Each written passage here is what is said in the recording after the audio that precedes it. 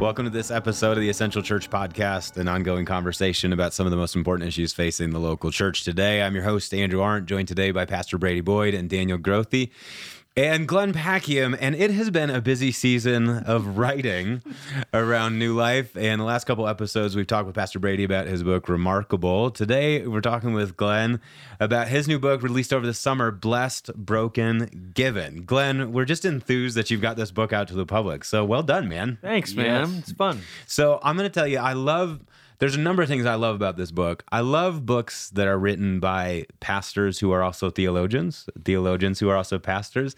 They just have a way of saying things just right and encompassing large ideas in pastoral language. So I love that about it. And I also love books that try to kind of say everything about everything Oh dear. in just a deceptively simple way. And so when I read Blessed, Broken, Given, I go, this is Glenn trying to say all of the things that are true about God and human beings in a really succinct way. And I think its succinctness comes through so beautifully on the cover, where you just have this loaf Of bread. Yes. Artisanal bread that's broken. So Glenn, With a cross in the bread. There's a message even in the picture. Look at you just trying to do all the things. So Glenn, we're just going to start there. Tell us why bread? Why is bread a symbol for what you're trying to do in this book? The simplest answer to that is because Jesus chose bread to explain the most significant event in all of human history, his death on the cross. When he was about to go, this is N.T. Wright's famous phrase, Jesus didn't give us a theory of atonement, he gave us a meal. And so Jesus takes bread and says, this is my body, given for you. But there's other reasons for choosing bread. One, bread is like the most common food item all around the world. There's a bakery in Lower Manhattan that has a wall where they show breads from all around the world. Whether it's flatbreads or baguettes or whatever, or in America sliced white bread. It's this common food staple, and so there's this commonness of bread that also speaks to us that God takes the common and fills it with his glory. God uses the most earthy thing he could find and use it to speak of something that is holy and beautiful. And so it's a way of speaking of our whole life. So yes, it points to Jesus' life, but for the Christian, it points to our life in Christ. We are like this bread that is blessed, broken, given. I love the shout out, the dedication to my wife Holly, who is gluten free, tries to avoid eating bread. I love that right off the bat. The Glenn a prophet Packiam, is not honored even in his own kitchen. Yeah, the Glenn Packiam humor comes right out. Yeah. I told our congregation that I write books. I'm always thinking about my family. What do you want your children to take away? So people oftentimes when we talk about books that are written primarily to adults, but you have children at your home, and, right? And my goal, at least when I write, is that my kids would take this and it'd be a living legacy of their dad. So, what do you want your kids to take away, and our children when they read this book? What do you want them to believe about this? I love that question, Brady. And my oldest is now 14. And she's read one of my books already, one of the earlier ones, and so I am thinking about them when I was writing. I was thinking about them when I was writing this, and I think what I would love for them to hear in this is open your eyes and look all around you. God is in this place. Chapter 1, before we even get into the 3 words, chapter 1 is all about a sacramental imagination, a way of seeing the world as not either natural or supernatural, but rather sacramental. And what I mean by that is that God is filling the earth with his glory. So I don't want my kids growing up to believe that there are good things that you can do for God, that's holy work, and then this other stuff, well, that's just sort of ordinary work. No, I want them to believe it's all holy work if you offer it to the Lord. I want them to be like Jacob that says, surely the Lord was in this place, and even though I didn't know it. So that's kind of the first thing. So I even chose in chapter 1, I chose a reference to a book that they love, a book series that they love, Harry Potter, to talk about this kind of view of saying, what if there is more around us than we're aware of? And that the glory of God is always radiating at us. I did love it in the introduction you bring that the Jacob story, Genesis 32. I think it's earlier in Genesis actually, but surely God was in this place and I was not aware of it. I mean, the task of spiritual formation, as you're saying, is to become aware of the ever presence of God all around us. So I want you to take us into, because, and you've already drawn attention to it a little bit, but the communion, really coming to the table of the Lord really is the ballast for you that helps us open our eyes to the glory of God that's always around us. So take us into the new life. So we've talked about it some on this podcast before, but talk about the practice of weekly communion at New Life, and how that practice eventually became kind of a paradigm for viewing the Christian life. Well, when we began weekly communion at New Life, Pastor Brady, Daniel, all of us, we got questions like, well, what is going on here? And what do you believe about the table? Are you saying it is Jesus's body? And people get very hung up on what is or isn't happening. Instead of a more mysterious way of saying, you know what, the Holy Spirit is always meeting us through all kinds of means. Sometimes he meets us as we're listening to music, as we see a sunset, as we laugh with friends. There's always a sense in which we are mediating and ministering God's presence to one another. And the Lord's table is called a sacrament because it is a visible sign of an invisible grace. This is what Augustine said about sacraments in the 4th century. So the table has these two common elements, bread and wine, and they're meant to say to us, look, these ordinary things actually have a way of speaking to us about God's presence. So you said the phrase, the table becomes more than just a practice. It becomes a paradigm. It becomes a way of seeing.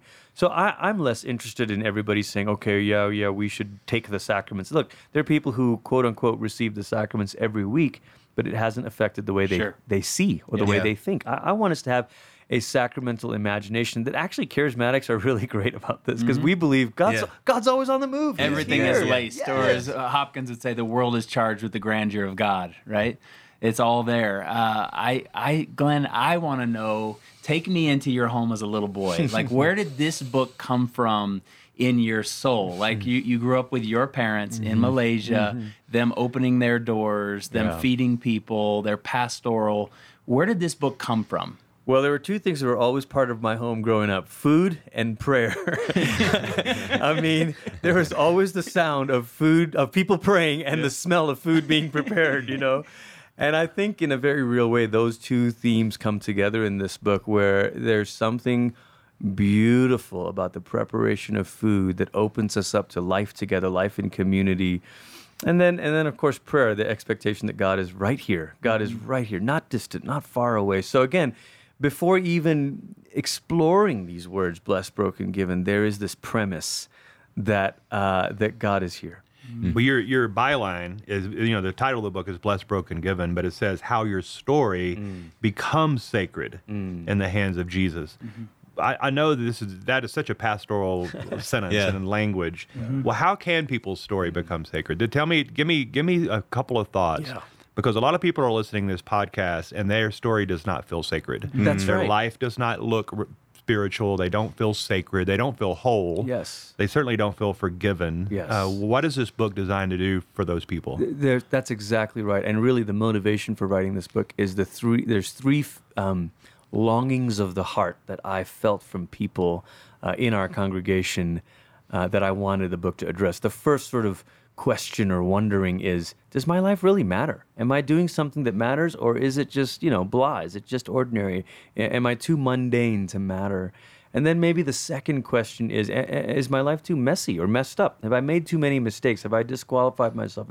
Are the best days behind me? Have I taken things off the rails? And then the third question is there really a mission here to my life? Do I have purpose? So oftentimes I'll sum up these three words by saying, blessed, broken, given is about glory in the ordinary, it's about grace in the mess, and it's about purpose every day. So that's the pastoral question that this is. So it's not a theology book. It's not a theology of the table book even, In a way, it's saying, if you look closely at the table, the message of the gospel is there. And the message of the gospel is God has hidden his glory in the ordinary. God has grace for your mess, and God has purpose for your life every day. It's good. Take us into those. Let's unpack those three words a little bit. What do you mean when you say blessed? Blessed is a word that gets trafficked a lot in Christian circles. Hashtag blessed. I'm blessed and highly favored. But you give us a richer... Daniel can rip on this all day long. But you give us a richer understanding of blessed. Help us understand what you mean by blessed. It's great to look back in the scriptures to say, how does the Bible talk about this word blessed? And in Genesis, you meet God, the Creator, blessing the world that He has made. And in fact, in the the Old Testament's written in Hebrew, but the New Testament writers were reading it in Greek. And that Greek word is the same one that Luke uses a number of times in his Gospels for what Jesus does with bread. So I have this sort of sneaky imagination here of what if Jesus was taking bread, blessing it, and kind of wink, wink. I remember when the triune God, when we did this over the whole cosmos and blessed it, eulogized it is sort of the English word that comes from that Greek word. So to be blessed then is to be commended by God, but maybe to put it more personally, it's to be restored. Is to let God take you back to your good beginning and to give you the name that he has for you. And I think what happens to us in the church world is we think that our story began with Genesis 3. We think our story began with the fall. And so the first thing people are conscious of, it's step one in so many people's evangelism strategies. Step one, you're a sinner, Right. Well, that's not step one. Total depravity, bro. Right. That's not step. I'm sorry, but the story that God tells about you is chapter 1. I called you good and beautiful. You saw that it was blessed you. So I want this word blessed to be recovering your actual story and your actual name. And in fact, this is what is done for us in Christ. Brady, you said, the subtitle, how your story becomes sacred in the hands of Jesus. There is this is not like the new agey, generic spirituality thing of everybody's already a sacred God to yourself. This is not that. This is, yes, sin has done some damage to us. But if you put your life back in Jesus' hands, your name is no longer sinner, it is saint. Your name is no longer a messed up person. Your name is beloved son or daughter. Glenn, I was reading again this morning in preparation for the podcast, chapter 5 about shame. And I think one of the great issues in our culture today is people's inability to deal with their shame. And you tell the story of the Japanese art form where I want you to tell that again. I don't want to give too much of the book away because I want people to buy the book. But I was so moved by that again this morning. I know in my pastoral work, even raising my own kids and those kinds of things, that shame is such a massive, massive influence on our culture. Tell us again, what happens when we bring our shame to the Lord? The word broken gets used in at least a handful of different ways. One, we say the word broken, like I feel broken. Could be a way to just talk about our frailty, like when the psalmist says he knows our frame, we are just dust. It could be a way to talk about our failure, our sin. And that's the place where shame really comes in. There is an unhealthy shame that is disconnected from guilt or disconnected from wrongdoing, but there's a kind of shame that is connected to wrongdoing that you can't self-talk yourself out of, and this is, our culture recognizes that shame is dangerous or harmful, but their answer to it is don't feel shame. Eliminate it. Yeah, eliminate it. Just, come on, haters gonna hate, just get up and go, And that's not the Bible's answer to it. The Bible's answer is there is a Redeemer. There is a Savior. There is someone who can wipe away the guilt and actually make it so our faces are never covered in shame, the psalmist says. So that, the Japanese art, kintsugi, is this pottery that when it was broken, they would repair it with a liquid resin that resembled gold or looked like gold. And it became so precious and so valuable that actually art collectors in the 15th century would deliberately break pottery so that it could be repaired with these golden seams. And I thought that is a picture. It's a pretty close picture of what grace does. Grace doesn't just repair the break in our life. Grace makes us more beautiful than we were before we were broken. Glenn, go ahead. Great, and it seems like the broken places actually become places of strength. That was what I took away from reading it, that what we discount in our lives is always going to be broken. This is always going to be a messy problem. Well, actually, not to use a cliche, but our mess does become kind of the message of our lives, that it turns into this strength and it turns into this place of beauty and not embarrassment. Yeah. That's exactly right. And I think, I think of our church, the pain that we went through, our brokenness led to our givenness, that place where the Lord healed us became a reason why we were able to turn to our city and say, where are the places of pain in our own city? What you've done so beautifully, Brady. And I think that happens corporately and personally. Where are the places where God's grace has come rushing in? And now how does that become a source of strength? And I think the resurrection of Jesus is a beautiful picture of this, because when he's raised, he doesn't go to the guys and the gals and say, hey, look, I'm Yeah. Better than ever. no scars. Put your hands right here. Touch this. Feel this. Understand what this cost, and understand that this isn't an impediment in the life of God. That God knows how to take what you've been through and redeem it and repurpose it for other people. So even in the body of Jesus, we see that God knows what to do with our wounds. The third kind of brokenness is a brokenness that comes when we experience suffering and pain. And that's the kind of brokenness where we say, God, you should have prevented this. Yeah. That's John 11, Mary and Martha. If you had been here, our brother would not have died. And what Jesus introduces into that story is resurrection, and a kind of resurrection that is only a shadow of the real and true resurrection, right? But the message of that story is that God's redemption is actually more powerful than prevention. So good. And that's stunning, because we what we'd rather is, God, just prevent anything bad. Prevent me from making mistakes. Prevent bad things from happening to me. And the reality is we live in a world where we're not in control of all of those things. And God knows that his power to redeem is actually stronger than anything we could imagine. That was one of the favorite parts of the book in my mind, was that chapter, Suffering and Pain. I thought that you did a beautiful job of outlining it. And you talk about, this is page 107, I'm going to quote it to you. You said that on the third day, the Father raised Jesus up from the dead. The beloved Son of God experienced a love that's stronger than death. Now, because of his resurrection, one day death will be swallowed up in victory. Only God can do this. Only God can take brokenness and bring blessedness from it. Only God can make blessedness come through brokenness, which is why Augustine wrote, God judged it better to bring good out of evil than not to permit any evil at all to exist. I want you to just unpack that for a second. Why is resurrection better than prevention? What is the Christian hope that you're alluding to here? Well, I don't know that we will fully understand the why of it. And even Augustine's not claiming to explain it. He's just saying, this is what God thinks, because this is what God has done. God did not prohibit evil, but God chose to bring good out of it. God did not prevent the cross. He chose to bring resurrection out of it. And so to be a Christian is to confess that resurrection is stronger than death. And it's to put our hope in that.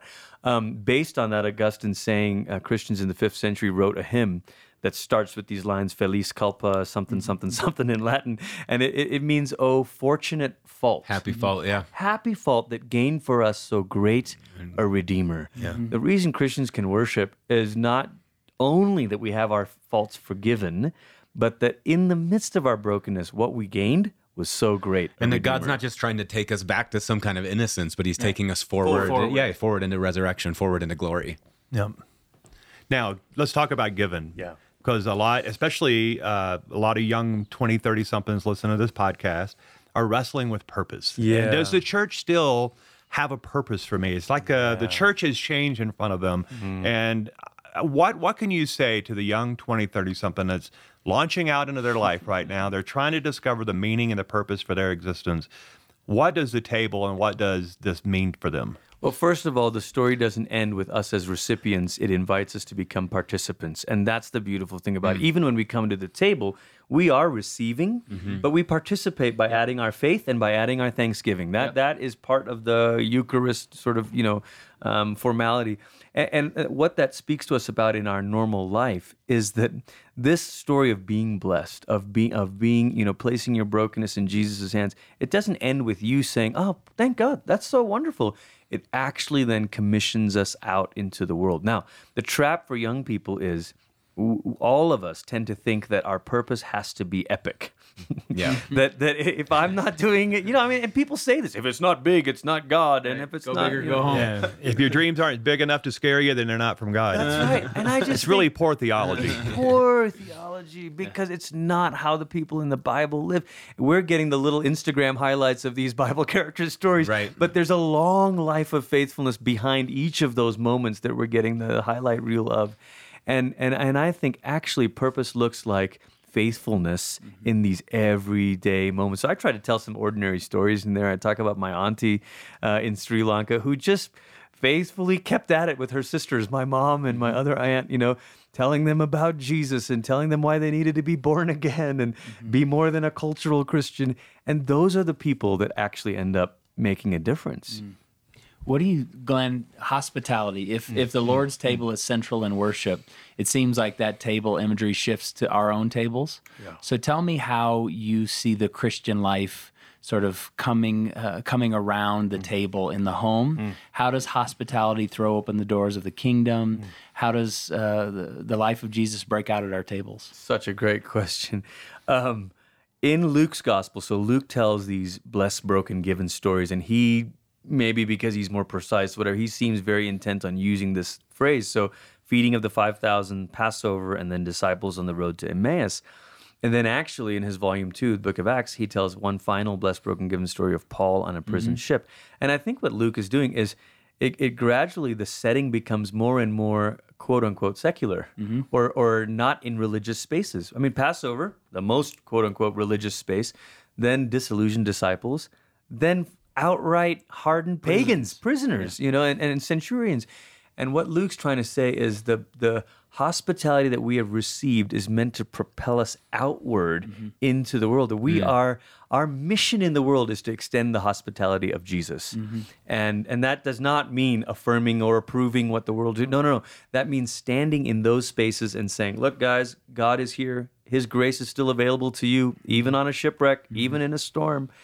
And so we'll talk at New Life about coming around the Lord's table on Sundays and then coming around our own tables during the week. We want people to do that. I mean, we've got this building and we got buildings. We don't want people to only be in church buildings. Right. We want them to practice the hospitality of Jesus at the soccer field, at the school, parties and all of that stuff. In the ordinariness of their life, which is what your book is about. Yeah, taking the ordinary and making it sacred. It just seems that a lot of American Christians are looking for the magic formula instead of the faithful formula. What you're describing seems too kind, too long-suffering. It just seems too daily. Yeah. And what we're looking for is that epic moment where people suddenly realize they need Christ and fall. It's the Emmaus Road experience or whatever, the road to Damascus.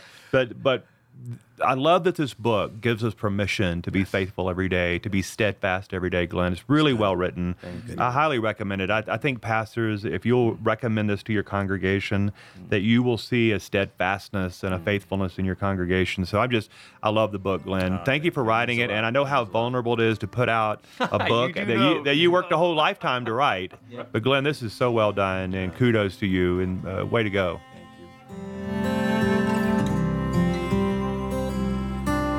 Thanks for listening to this episode of the Essential Church Podcast. Our goal is always to strengthen and provoke the thinking of church and ministry leaders. And so if you found this or any episode helpful to you, please go to iTunes and leave us a review. Your reviews help leaders just like you find our podcast. And if you have any comments or suggestions on people or topics you'd like for us to cover, be sure to let us know via social media. And of course, please do share this and other episodes you find helpful around the web. Grace, mercy, and peace be with you.